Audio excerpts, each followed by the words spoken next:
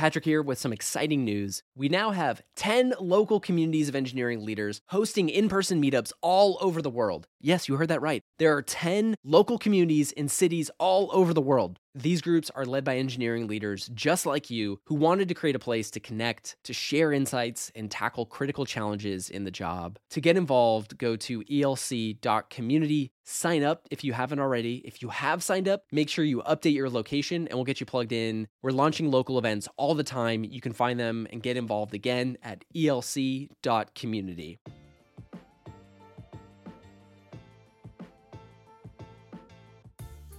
Hello and welcome to the Engineering Leadership Podcast, brought to you by ELC, the engineering leadership community. I'm Jerry Lee, founder of ELC. And I'm Patrick Gallagher, and we're your hosts. Our show shares the most critical perspectives, habits, and examples of great software engineering leaders to help evolve leadership in the tech industry. Have you ever found yourself staring at a screen, not knowing how to start an important presentation? If that's ever been you, then this episode is for you. Arquay Harris joined us at the 2022 Virtual ELC Summit to share about storytelling and the art of public speaking. She covers the foundations of a good presentation and shares tons of great storytelling structures and examples to help you craft a narrative and get your point across naturally and effectively. Arquay is the VP of Engineering at Webflow. Prior to Webflow, she held engineering leadership positions at Slack, Google, and CBS Interactive. A developer who also has a master's in design, Arquay loves the marriage of form and function. And when not working, she can be found cooking, stumbling over guitar and piano chords, or watching Seinfeld. A quick note, this was originally a presentation given at our 2022 Virtual Summit. Arquay, in that presentation, shared tons of great slides and visual elements that really enhance the storytelling structures that she shares. So I actually highly recommend that you check out the full video in our community at elc.community. It was just such a great presentation. We had to bring it to the podcast. Again, you can find the full video at elc.community. Enjoy this conversation with Arquay Harris. Hello, my name is Arquay Harris. I'm the VP of Engineering at Webflow, and today I'm going to be talking to you about storytelling and the art of public speaking. First lesson, right out of the gate, I think it's always good to begin your presentations with a quote from a really smart person. And the quote here is that public speaking is not just speaking in public. It's really storytelling. And I would not say that public speaking is something that I absolutely love to do, but I realized very early that if I wanted to advance in my career, public speaking was something that I was going to have to learn to do well. And I think as engineering leaders, or really as leaders of any kind, you're called upon to do a lot of presentations. And so whether it's advocating for yourself or advocating for your team, it's something that you'll have to do quite often. And it's important to really remember that you need to practice the skill. The same way as if you were a musician, you'd practice your instrument. Or if you're a software developer, you practice how to code. You need to practice this if it is something that you want to become good at. And so today, I'm going to walk you through some story structures, and I'm going to give you some techniques for how you can excel at storytelling. Before I get into the story structures, let's talk about the foundation and what are some characteristics that make a good talk. One of the first things that you want to do is you want to focus on the message. And what is it that you want people to walk away knowing or feeling or thinking about your presentation? And so let's say that I want to present a proposal for a new project. Ideally, you want the people in the room to leave thinking like, this was really fantastic. Let's fund this. Let's get them everything that they need to do this project. It was really great. I'm convinced, right? And so you want to start there. Start from the yes. And then you want to anticipate what would make them say no and build your message around making them say yes. So really focusing on that message is a really good foundational thing to do. The next thing is that you want to focus on the tone. I cannot stress how important it is to consider the tone. Because let's say that I'm a CEO and I have to go and I have to give a presentation about layoffs. I wouldn't go in front of the group and use humor as a tone. That would be completely inappropriate, right? And so while the tone can be multiple things, it could be funny and informative, or it could be serious and factual.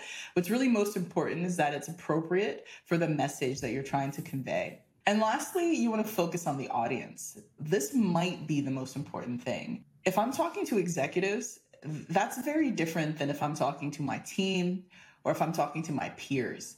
And specifically, if I'm talking to executives, for example, I want to think about what are their priorities? What do they really care about? And I might even go and do a little bit of recon, particularly if it's talking in front of a group that I've never talked to before. I might ask their chief of staff because, generally chief of staffs, they know everything. I might say like, hey, you sit in on a lot of these presentations. What do they like? Do they run long normally, or do the execs like to ask a lot of questions? Really kind of understand your audience before you go and give that presentation. Generally speaking, if these are company-wide presentations, there is an implicit order, right? Like if you're talking about OKRs or goals or something like that. And so if you go second, humble yourself. Go to your peers and say, oh, I know your group went first. Like, well, what was it like in there? And likewise, if you go first, pay it forward. You might want to say, oh, that's really spicy. Stay away from that topic, or make sure you don't have any errors on your slides or whatever it is, because really understanding that audience is going to be key to a successful presentation versus an unsuccessful presentation. So now that we've talked about the foundation, let's really get into these different story structures. I often think that the hardest part about a presentation is really just the beginning. Many a time I'll be sitting late at night. I have to give a lot of presentations in my role, and I'll just be staring at the screen, just not really knowing what to write. I find that thinking about the narrative arc is really helpful. Let's say I want to give a talk about advocacy. If I'm listening to my earlier tips, I'm going to focus on that message. And I know that I want people to leave that talk knowing how to advocate for themselves. That would be success in my book. And so then if I have that kind of narrative arc, then I just need to fill in the middle. And that's super easy, right? I'm just kidding. It's not easy. But at least if I have a beginning and I have an end and I know like what the inherent message is, at least that's a place to start. And so today I'm going to walk you through some of these story structures that will hopefully aid you as you begin to make these presentations. So there are many, many different ways to tell a story. And these are just some of the well-known story types. And a lot of these are used in history or media, and you've probably seen some of them before, but maybe you just didn't know what you were looking at. And so I'm going to go through each of them in detail and talk through some examples of how to use these story types in your storytelling. The first one is the hero's journey or monomyth. And the idea here is that you overcome some kind of challenge, you take a journey. A really popular example of this is Lord of the Rings. So Frodo, he goes out, he finds the ring, he has a bunch of adventures, and then he ends up the hero. And what's key about the hero's journey type of story structure is that it kind of has an implied happy ending. There's challenges that you overcome, but it all works out in the end. The quintessential example of a hero's journey in popular culture is The Lion King. I mean, spoiler, if you haven't seen The Lion King, apologies, because I'm going to ruin the movie. But Simba quite literally is born in the movie. He has this tragedy. His father dies. He runs away. He hooks up with Timon and Pumbaa. He realizes Scar is a bad dude, grows up, comes home. He saves the day. All right. So he's starting from this really vulnerable place, and he's able to overcome these challenges to get to this current place. Imagine if you were a CEO and you had to give a talk. You could start that talk by saying, my journey from high school dropout to CEO of a Fortune 500 company was not an easy one, right? You're already setting the stage of, I had to overcome these challenges, but I already told you that I'm like the CEO, so I made it. I was able to have this kind of full circle moment, right? It really draws the audience in. The next story type is the mountain. And it's similar to the hero's journey in that you overcome challenges, you start from a place of vulnerability. But the main difference between the mountain and the hero's journey, it doesn't always have a happy ending. Sometimes it doesn't always work out in the end. Oprah Winfrey is quoted as saying, I was born to a single mother in rural Mississippi, and my highest aspiration was to one day become a maid like my grandmother. And there's absolutely nothing wrong with being a maid, absolutely honorable profession, but it does not compare to the heights that she eventually achieved in her life. And so by starting her story, starting the speech with this really humble beginning, it builds that tension because you know the person that she eventually became. And so you really want to understand, like, how does one start from that place and get to this other place? Next is nested loops. And nested loops is where you take 3 or more narratives and you layer them, and the points all relate to each other. And so often you'll use analogies to kind of explain this central concept. But the one thing that you want to keep in mind about nested loops is that it can be really confusing and difficult to follow for the audience. And so you want to really make sure that you use it in stories and presentations where it actually makes sense and is not confusing to the audience. A very, very popular and very good example of a nested loops technique is the movie Titanic. And so Titanic starts with this old lady, she's on a boat, and she throws the necklace into the ocean. And right away, the audience is thinking, that looked like a super expensive necklace. Like, what is going on? Why did she do that, right? And then all these stories unfold. Again, I've only seen this movie one time, and it was 20 years ago. So, plus or minus on the details. But, there's the love story of Rose and Jack. And then there's the story of the actual boat itself. There's even a subplot, I think, of like a modern day treasure hunter or something. So there's like a lot going on. But the key point is that there's these obstacles and these lessons learned, and there's a central theme, right? So if you were to use this technique in an actual presentation, you might say something like, growing up, I faced many obstacles such as XYZ. I had a second grade teacher who taught me this and that. And then what I learned was XYZ, right? And so the idea here is that they are coming back to the central theme. And the central theme is like the lessons that your second grade teacher taught you. And it's all nested around that idea.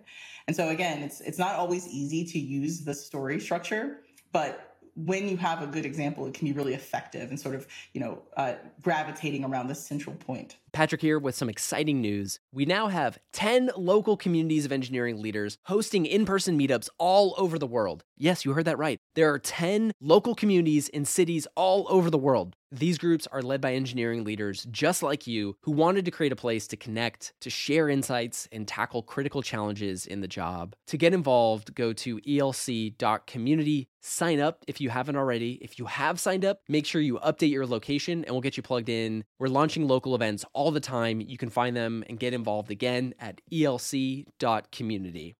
The next one is Sparklines. And Sparklines is an incredibly emotive story structure. And it can be very, very effective because it has this call to action. It really inspires the audience. There is a now famous presentation where Steve Jobs, he unveils the iPhone.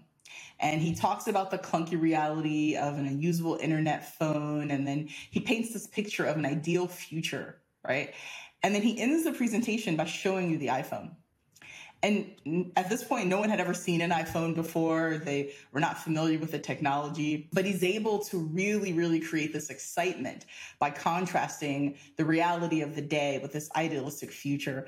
And then he's like, surprise, the future is now, right?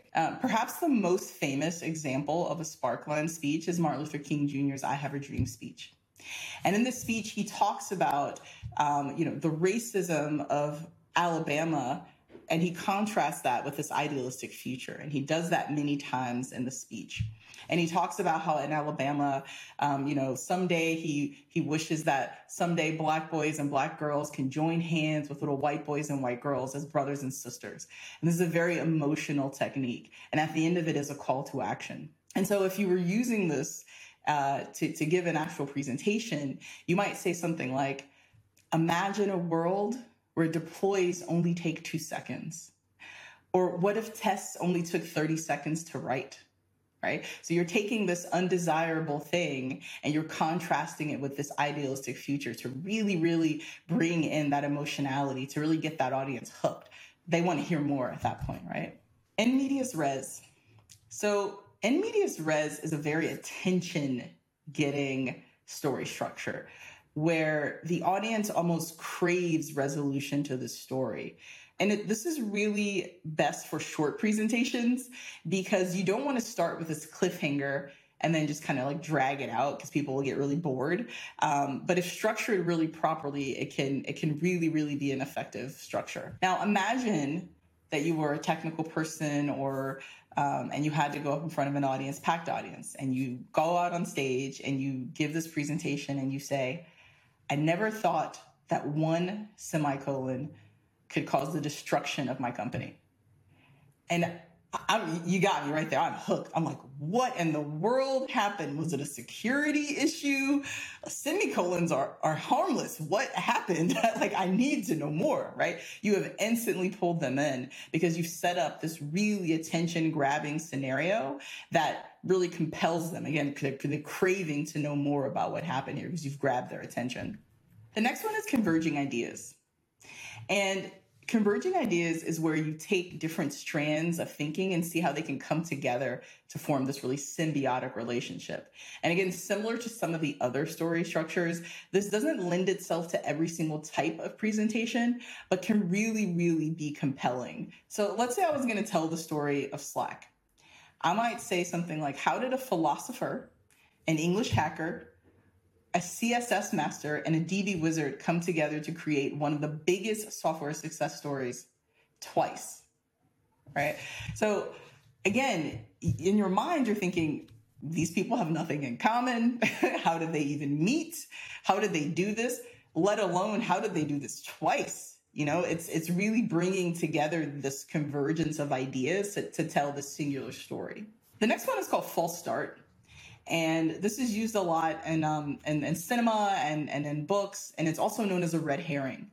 And this is where the audience will have one conclusion. It seems very logical, and then it goes a completely different way, right? And it's a way to keep the audience engaged, keep them kind of guessing. Now, imagine I'm giving a presentation, and I come out and I say, I raised $15 million in funding. I assembled a world-class team. And after 2 years of hard work, launched a visually stunning video game. But this is not a story about success. This is a story about failure. Now, you might be thinking, how is that a story about failure? Like, they have raised all this money, they had this great team, everything's going great. It's really hard to fundraise. Like, this sounds fantastic. But this is actually another story about Slack. Right? Like, they started off making this video game and it was a failure, but they did go on to make something successful.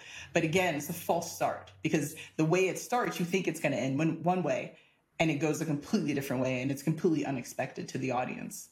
Now, the last and final story structure is the petal structure. And this is where ideas are interconnected, but they always come back to the central theme.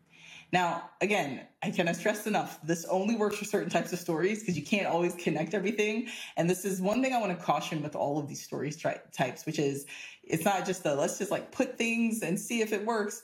You really want to be intentional and think about what you're using and what message you're trying to convey. But what's interesting about petal structure is that you almost form this petal shape. You make an idea and you keep coming back to the central idea. And repetition is also really prevalent in the petal structure. And just as we saw in spark lines, that repetition can be really effective and really drilling home your point. So let's say I were to tell a story about Webflow. I might start off just asking a question, asking it over and over, right? Like why is Webflow so successful? And you might say, well, was it because they had this one-of-a-kind innovation? Maybe, but lots of companies had innovation like Dreamweaver and others. But why is Webflow so successful? Is it because they had brilliant founders? Probably, but Microsoft and Google and lots of companies had brilliant founders.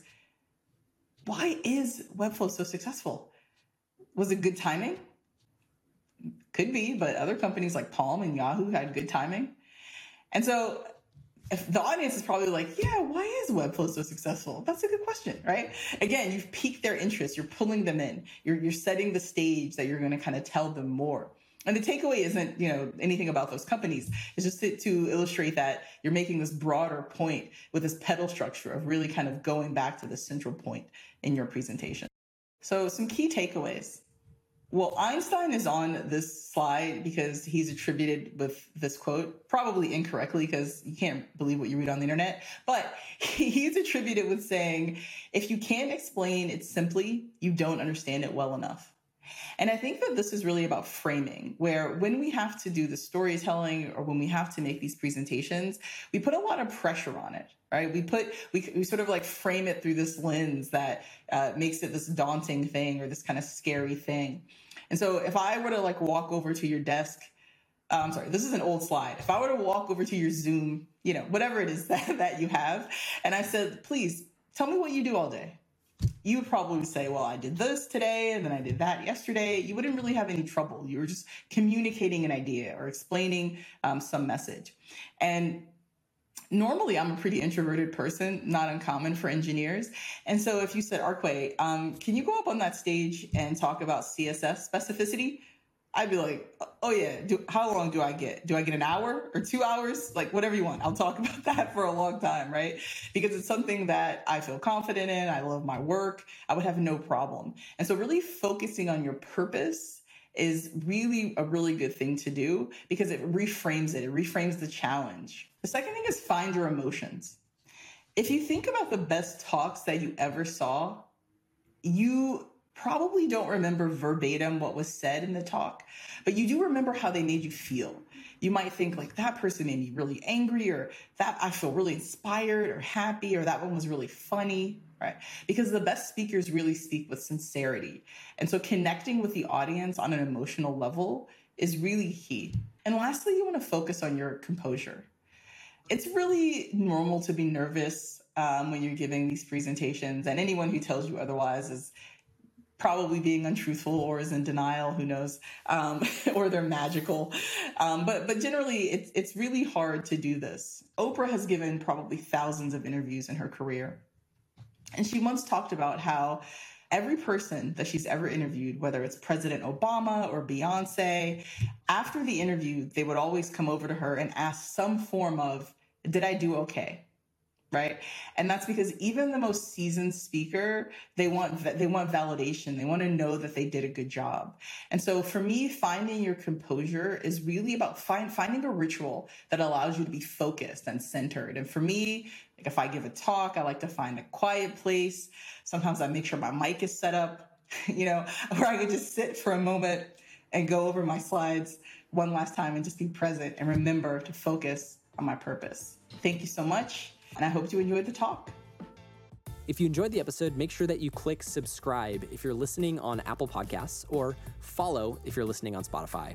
And if you love the show, we also have a ton of other ways to stay involved with the engineering leadership community. To stay up to date and learn more about all of our upcoming events, our peer groups, and other programs that are going on, head to sfelc.com. That's sfelc.com. See you next time on the Engineering Leadership Podcast.